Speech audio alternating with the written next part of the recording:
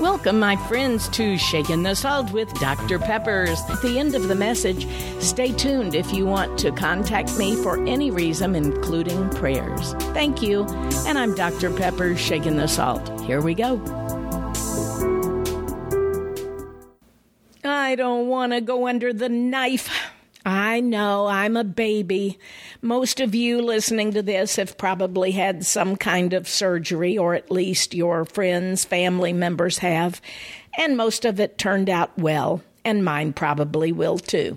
Mine is what could be a very simple double hernia operation where they go in and they use a little robotic arm and they go in through a couple of little incisions that don't leave scars and everything will be fine. Except he looked and said, well, this may be complicated because it's a double and I'm not sure I can connect the mesh over both of them at the same time. I didn't know what he was talking about, but I believe he's the doctor and I will just trust him and let him choose what is best. So that's what I signed, that I allow him to do whichever one is needed. I know surgery, the very word of it, especially when the doctor says it to you, you need surgery, is like, what? No. Especially since my husband just was healed from cancer, and he had that all last year, and it seems like there's always something, isn't there? Everybody and every family has stuff they have to go through. But the word surgery takes on a different form. I don't know if many of you have heard of Oswald Chambers, but it's one of my favorites. It's a devotional, and he was a writer really 100 years ago. Right now, he was writing, and he and his wife lived in Egypt at this time, I believe. And it was his wife who actually transcribed all of his sermons that have been collected now as devotionals.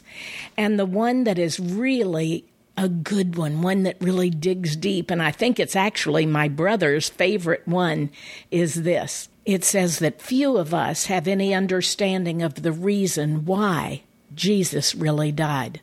If sympathy is all that human beings need, then the cross of Christ is an absurdity, and there's no need for it.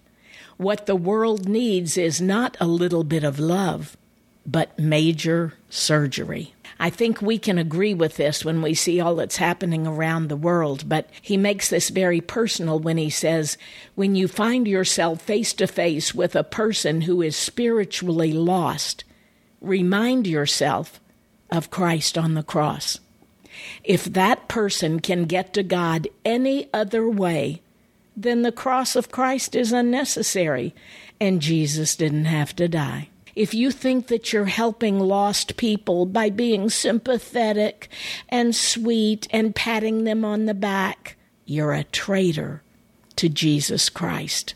You have to have such a right-standing relationship with him yourself that you pour your life out in helping others his way, not in the human way that just wants to make them feel good for a little bit. The theme of the world's religion today is to serve in a pleasant, non-confrontational manner.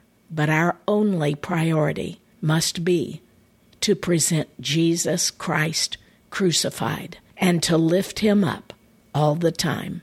Every belief that's not firmly rooted in the cross of Christ will lead people astray. If we, as Christian workers, so to speak, believe in Christ and what he did on the cross for us, then we must tell them his words, not our words. We must lift him high, and we must be low. It even says that in Scripture, that he must increase, I must decrease. If all we want to do is be sweet and fun and happy and, let others see what a good time Jesus is, no, that's not it at all. We do not want to be unuseful to the kingdom. Oswald goes on to say that we just can't be charming and friendly, but what we have to do is sternly allow God to do a surgical cut as he did in us when he pierced our heart We're sent by God to lift up Christ, not to give wonderful speeches or to pat ourselves on the shoulder.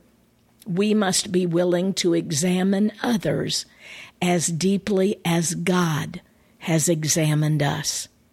And we must be sharply intent on using God's word that will drive the truth home and not be afraid to apply it. So in other words, if others don't like us because we're telling the truth and making it really kind of harsh, well, God's word is harsh. And it cut us at the place where we were driven to our knees, where we had to run to the altar and we had to tell God we needed Him, that we can't live on our own anymore. We don't have what it takes. We have this sickness, this illness. It's a spiritual illness called sin. And when we have an illness as deep and dark as mine was, I needed surgery. Spiritual surgery. And that's what only God and His Word can do. We can love on others. We can help them. We can assist them. We can work for them. We can do good for them. But we can't be the Holy Spirit to them. This whole devotion is not only really stern and really strict, but it makes us stop and think, are we just trying to help others on our own? Are we just trying to be do-gooders, as many call us? Or do we really want others to know the message of salvation, no matter how hard it hurts, no matter what they have to give up, no matter how many times it takes them coming back the same way we did? And I have to remember that, because I remember being alone in my own room and just absolutely screaming to God, go ahead, do whatever it takes. And that undertaking for me was deep surgery, my friend. Most of you that are Christians know what I'm talking about. Those of you that are good people and you just want to help others, there's nothing wrong with that, but it doesn't save lives. It only saves lives. You know what I mean? A doctor can save a life physically, but only the great physician can save us for all of eternity, because when we get to that glorious, great divide and we have to answer to God, and He says, why should I let you into heaven? There's only one thing we'll have to say, because Jesus paid the price already. God, I pray for the one that's listening right now, my brother or my sister that maybe doesn't know you, the one that just happened to stumble on this podcast and it may have not made any sense. But I know that you always make sense, at least to the individual in their own way. So I pray for the one that is just seeking to know, is this Christianity real?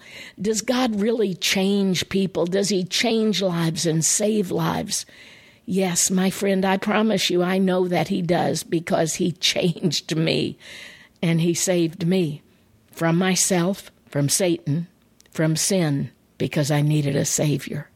And God, I just pray that wherever they are and whatever they're doing right now, they will simply come to you and admit that they too need you desperately as a Savior. And God, I pray that they would be willing to step out in faith and believe that old John 3:16 scripture that says, for God so loved the world, He gave His only begotten Son, that whosoever believes in Him, my friend, that whosoever is you, shall not perish, but have everlasting life. Oh God, how I thank you that you gave me that bold, blessed assurance of everlasting life. But you've also given the assurance of this life, that we can, while we're here on the face of this earth, have life abundantly, because you paid that price as well as our ticket to heaven. And that's what I pray for my friend right now, God, that they would just stop and pray that you would be their Savior, that they would yield themselves to you, and that they would come to know that indeed you are real that you do save lives and that they, even they, can be forgiven. Thank you, my friend. I pray that you will pray that, and may God bless you. And please pray for me for this upcoming surgery. I'm Dr. Pepper, shaking the salt.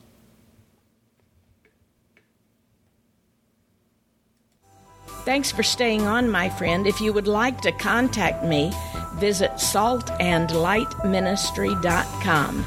If you want to share your story with me, ask a question, have me come speak to your group, or maybe just request prayer. Once again, saltandlightministry.com. Thanks, and God bless.